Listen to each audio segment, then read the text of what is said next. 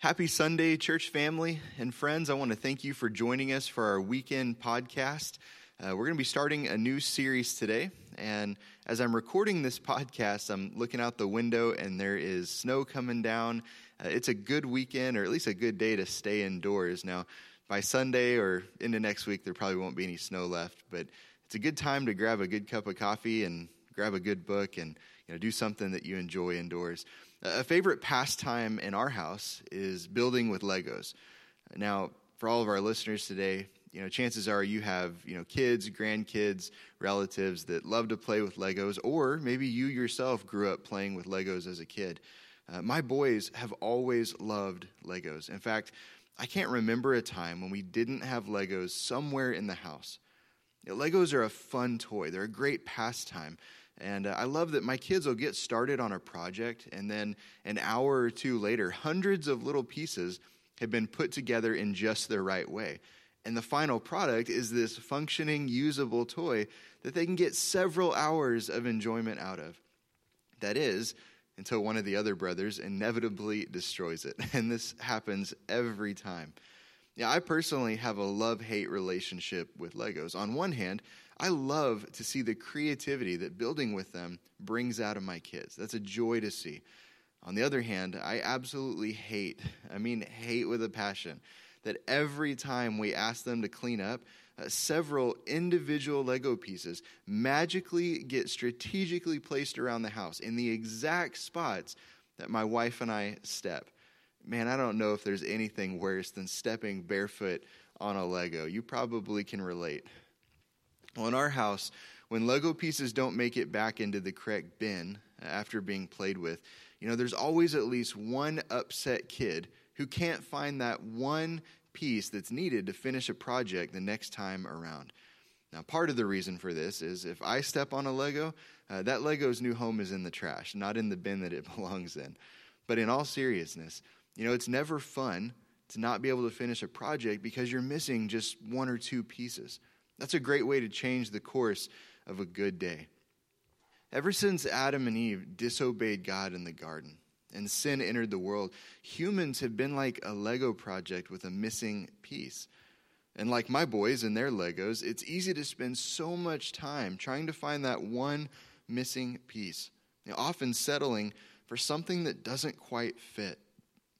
Lego sets, especially the boxes that come with the instructions for a specific project, they include the exact right pieces that are meant to fit together in a specific way. A person can spend a lifetime trying to find that one missing piece that'll fill or complete their life. But in the end, friends, there's only one thing that can fill it. There's only one right piece. Today we're going to begin a new series called Follow Me.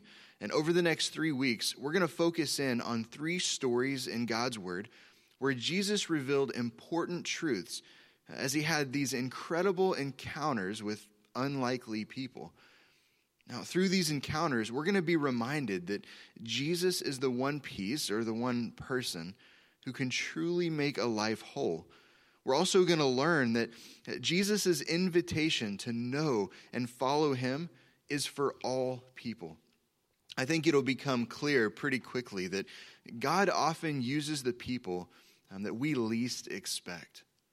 Our first message in this new series comes from John's Gospel. Now, when you open your Bible to the New Testament, so we have the Old Testament and the New Testament, you'll first come to the book of Matthew, then Mark, Luke, and then you'll come to John. Now, today we're going to be in John chapter 4, verses 1 through 30. Now, this is a little bit longer of a passage, and because of this, we're going to read it in 5 sections. This first section will provide some context for what it is we're reading, and then the last 4 will give us the application as we learn more about this incredible and unlikely encounter that Jesus had. So if you have a Bible with you, I want to invite you to turn with me to John chapter 4. We're going to begin in verse 1. Jesus knew the Pharisees had heard that he was baptizing and making more disciples than John, though Jesus himself didn't baptize them, his disciples did. So he left Judea and returned to Galilee. He had to go through Samaria on the way.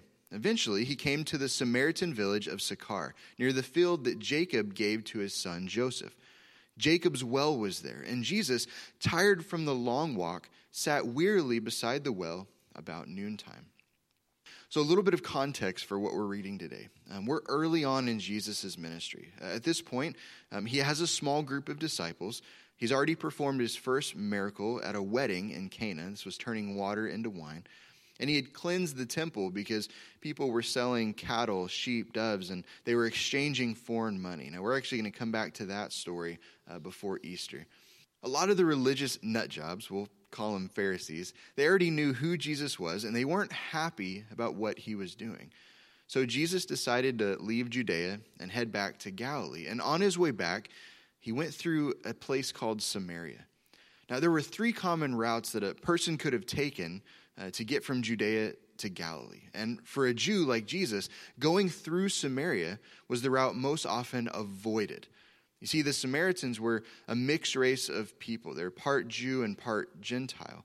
And they were actually rejected by the Jews because they couldn't prove their genealogy. They couldn't prove where they came from.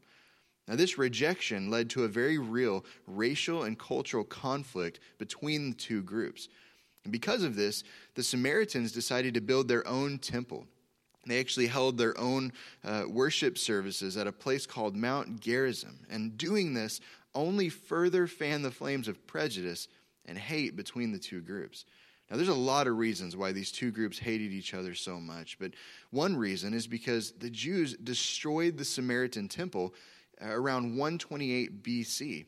And then the Samaritans returned the favor by scattering human bones at the Jerusalem temple during Passover. And we believe this was sometime around AD 6 and AD 9, somewhere in between there. So by Jesus' day, it's safe to say there was a lot of tension that existed between Judea and Samaria, between the Jews and the Samaritans. So the question has to be asked, why would Jesus take the road through Samaria? Well, it's because he had a divinely appointed schedule to keep. Traveling through Samaria would take him through a particular village that was near a field that Jacob, this is Old Testament Jacob, had given to his son Joseph. Jacob's well was there. And tired from a long walk, Jesus would have a divine yet unlikely encounter with a Samaritan woman at the well. Let's keep reading. We'll pick up in verse 7 and we'll read through verse 10. Soon, a Samaritan woman came to draw water, and Jesus told her, "Please give me a drink."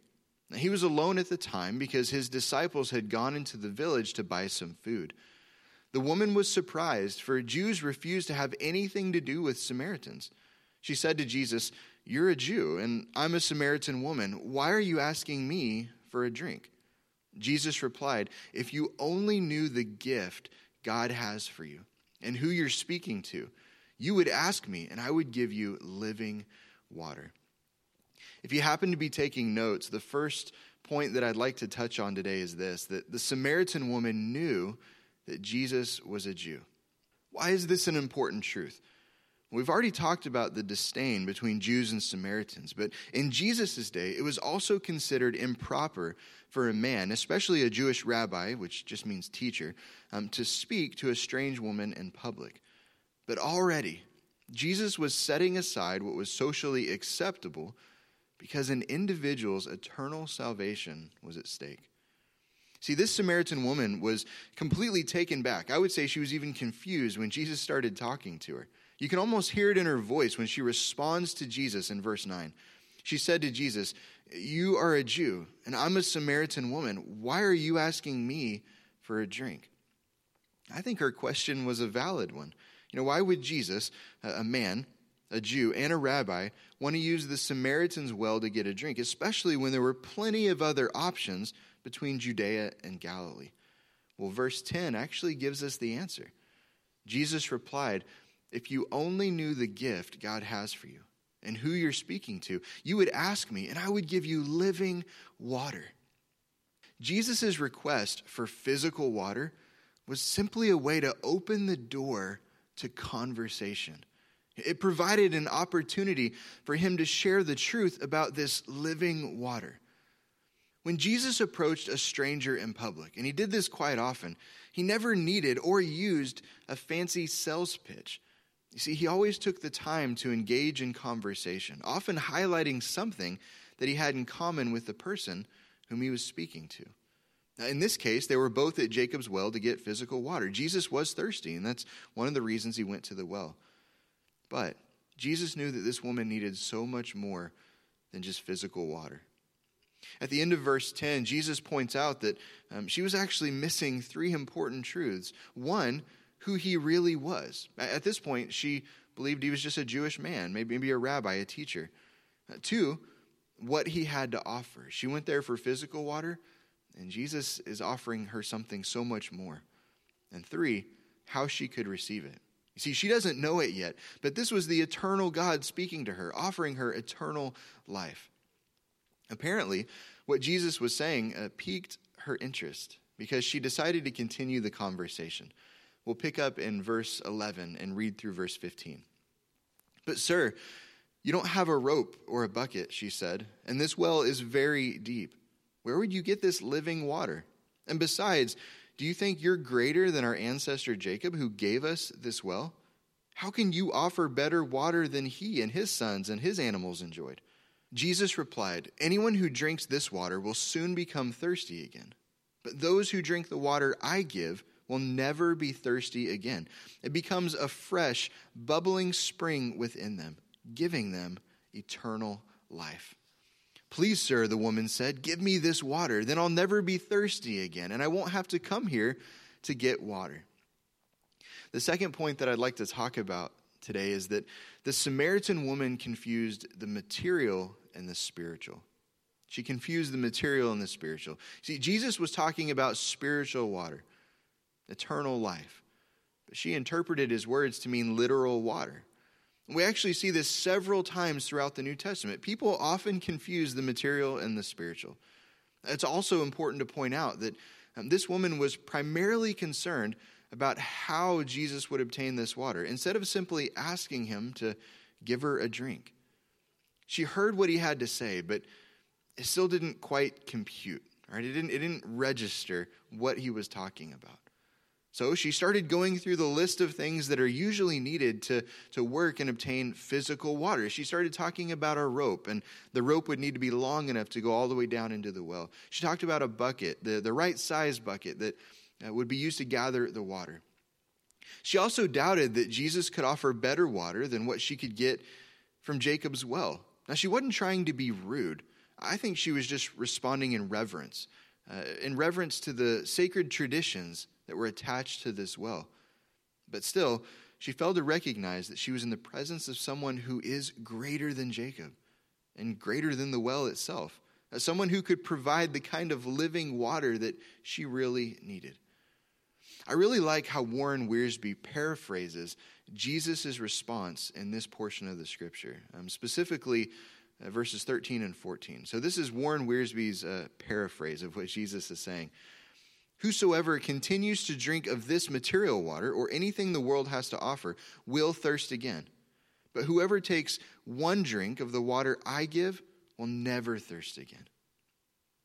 Friends, how true is it that the things of this world never completely satisfy? Trying to find fulfillment in worldly things, whether it's money, material possessions, earthly relationships, sex outside of marriage, your job, vacations, whatever it is for you, you can fill in the blank. These things never completely satisfy. These things are temporary. They're not eternal. But Jesus says, those who drink the water that I give will never be thirsty again. It becomes a fresh, bubbling spring within them, giving them eternal life. You see, what Jesus has to offer does satisfy. It brings real fulfillment and real purpose to a person's life. Jesus is the missing piece to the Lego project. Only he can make it complete. Only he can make a life whole. Now, this part of the passage talks about eternal life, and life is one of the key concepts in John's gospel. Actually, this word is used at least 36 times. Throughout his gospel, we're reminded that Jesus is the bread of life, that Jesus is the light of life, and that Jesus gives us the water of life. The Samaritan woman once again heard Jesus' response, and this time she decides to ask for this gift, even though she still didn't quite understand what he was talking about. She was making progress, for sure, in understanding who Jesus is and what he was talking about when he spoke about living water, but she still had a long ways to go. And this is where the passage becomes difficult. It's difficult for what we see happening in her life, for sure. It's healthy, but difficult. And it's difficult and challenging as we apply it to our lives as well. You see, Jesus decides to move past surface-level conversation and address the real need. Let's pick up in verse 16, and we'll read through verse 24. Jesus said, "Go and get your husband." "I don't have a husband," the woman replied. And Jesus said, "You're right, you don't have a husband, for you have had 5 husbands, and you aren't even married to the man that you're living with now. You certainly spoke the truth." "Sir," the woman said, "you must be a prophet. So tell me, why is it that you Jews insist that Jerusalem is the only place of worship, while we Samaritans claim it is here at Mount Gerizim, where our ancestors worshipped?"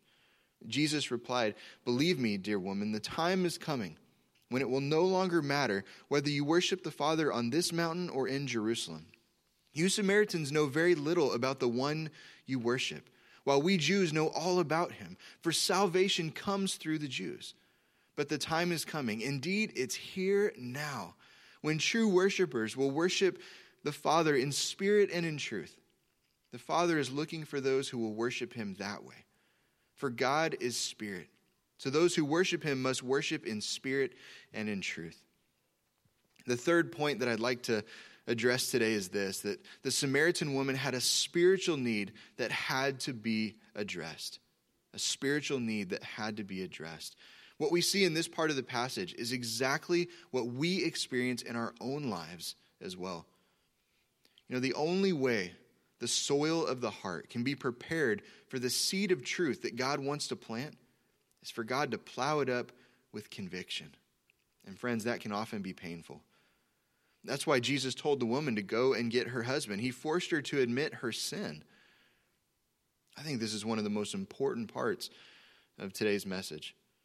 And we need to be reminded that there's no conversion without conviction, and there's no forgiveness without repentance. God's word is extremely clear that there must be conviction and repentance, and then there can be saving faith. Jesus definitely got her mind thinking and her emotions stirring, but he also had to touch her conscience, and that meant dealing with her sin. In verse 17, she responds to Jesus with the shortest phrase, the shortest response that we see in this entire passage. She said, "I don't have a husband." I think this is the shortest response because she was experiencing conviction and was beginning to understand that she had given her life over to sin and to things that can only temporarily satisfy. Friends, please understand that going through this process with Jesus was the best thing that could have happened in her life, and it's the absolute very best thing that can happen in our lives as well. Unfortunately, instead of listening to Jesus at this point, she tried to get him to go on a detour. She did that by talking about other things, specifically the differences between the Jewish and the Samaritan religions. And we do this as well. God helps us recognize the sin in our lives, and because that's often painful, we try to change the subject. We try to change the channel because we don't like what we're seeing. But God wants to help us recognize these things. He wants to help us recognize them, but we also have to be willing to deal with them, or more accurately, allow God to deal with them. It's a lot more comfortable to talk about religion, or anything else for that matter, than to deal with the sin in our lives. But God isn't concerned about how comfortable we are.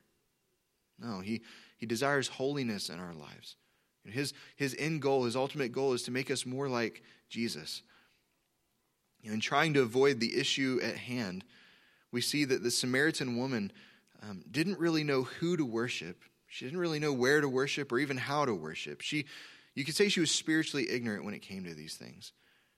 And in his response, Jesus made it very clear that not all religions or acts of worship are equally acceptable before God. If we look back to verses 23 and 24, Jesus says, "But the time is coming, indeed it's here now, when true worshipers will worship the Father," that's the who, "in spirit and in truth," that's the how. He says, "The Father is looking for those who will worship him that way.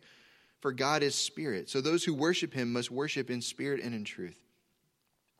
The Samaritan woman, she was primarily concerned about where to worship instead of focusing on who and how she should worship. Now, there's a statement here that's very important. The statement is, God is spirit. And this simply means that God is not made of any physical matter, but instead is everywhere present. This is an important attribute of God, that God is everywhere present. He's not everything. No, he's the creator. He created everything, but God is everywhere present. And that reminds us that worship isn't about the location. It should never be confined to just one place. And that's what she was concerned about. True worship is more about who we worship and how we worship. Jesus said, true worshipers will worship the Father in spirit and in truth. This statement simply means that true worship happens when God's Spirit reveals God's truth to the worshiper. And what the Samaritan woman is about to realize is that Jesus Christ is that truth. Jesus is the Messiah. Let's continue reading. We'll pick up in verse 25 and read through verse 30. The woman said, I know the Messiah is coming, the one who is called Christ. And when he comes, he'll explain everything to us. Then Jesus told her, I am the Messiah. Just then his disciples came back, and they were shocked to find him talking to a woman, but none of them had the nerve to ask, what do you want with her, or why are you talking to her? The woman left her water jar beside the well and ran back to the village, telling everyone, come and see a man who told me everything I ever did. Could he possibly be the Messiah? So the people came streaming from the village to see him. The fourth and final point that I want to talk about is this, that the Samaritan woman believed that Jesus is the Messiah. She believed the truth. Even though she didn't quite understand what Jesus was talking about up to this point, there was one truth that she did know, and that was the Messiah was coming. Now, we don't know where she learned this truth from, but what we do know is this, that it had laid buried in her heart until that very moment, and now it was going to bear fruit. Jesus responded to her by saying, I am the Messiah. And actually, the most accurate translation here is, I that speak to thee, I am. So at this point, she put her faith in Jesus. She believed that Jesus is the Messiah, the Christ, the Son of the living God. This encounter had affected her life in such a way that she even left the very water that she'd come to collect as she ran back to the village to tell everyone about the living water she had found. Verses 28 through 30 says, the woman left her water jar beside the well and ran back to the village, telling everyone, come and see a man who told me everything I ever did. Could he possibly be the Messiah? So the people came streaming from the village to see him. You see, the very first thing that she did was to go and tell others about Jesus, the man who told her everything she ever did. I can't help but recognize here that she wasn't a pastor, she wasn't a Bible scholar, she wasn't a Sunday school teacher, she wasn't even a ministry leader in a church. She was a sinner who'd simply experienced living water. And now she couldn't help but share her story with others. And God used her simple testimony to reach most of the people in her village. The Bible says the people came streaming from the village to see him. I think that is highlighting this was a big group of people. This was a stampede of people. The Samaritan woman, she didn't come to faith in Christ immediately. We have to recognize that. Jesus was patient with her, and in doing so, sets a good example for us to follow in our own work for the Lord. We should be patient with people.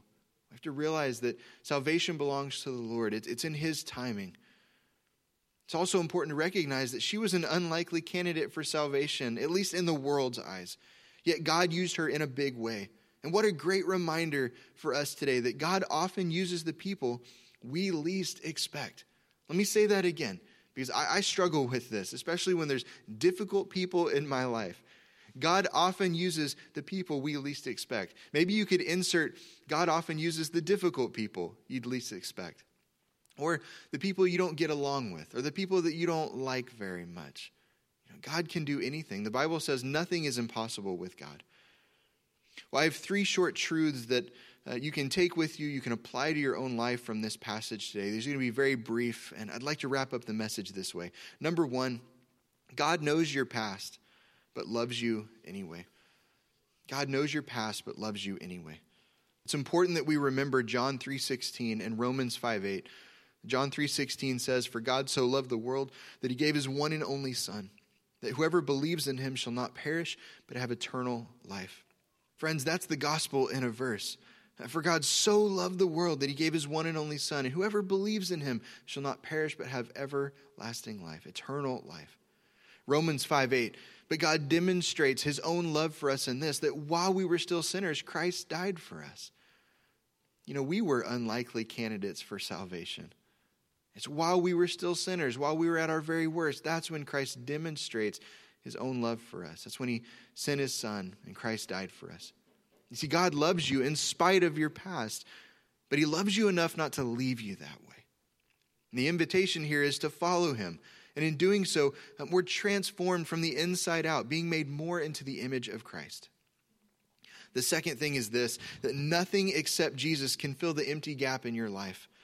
When my kids try and force a Lego piece to fit that was never meant to fit, the final project just doesn't look right. It doesn't function properly. That's a reminder to us that temporary fixes are just that. They're temporary. If you've been searching for that one thing, I urge you to look to Jesus. Nothing except Jesus can fill the empty gap in your life. Number 3, an encounter with Jesus produces a changed life. An encounter with Jesus produces a changed life. I don't know where you're at in your faith journey, but the invitation to believe, the invitation to receive living water is the same today as it was 2,000 years ago. The invitation to believe in Jesus, to repent of sin, to be baptized into Christ, and to experience new life is still available today. So my question for you is this: would you drink the living water? Kind of water that only Jesus can provide. I know you're listening through the podcast this week, but here at our physical location, our baptistry is full. If you say, I believe in Jesus, and you're ready to take that next step, I would urge you to do so. That next step is baptism. And the baptistry is full. We can schedule a time for you to come up and be immersed into Christ. We want to celebrate with you. We want to celebrate that decision. We also want to walk alongside you as brothers and sisters in Christ, holding each other accountable in our faith, encouraging one another, building each other up. Well, friends, I'm excited about this series, and I hope you are too. We're going to clearly see this invitation to follow Jesus. We're going to see that through some seemingly unlikely encounters that Jesus had.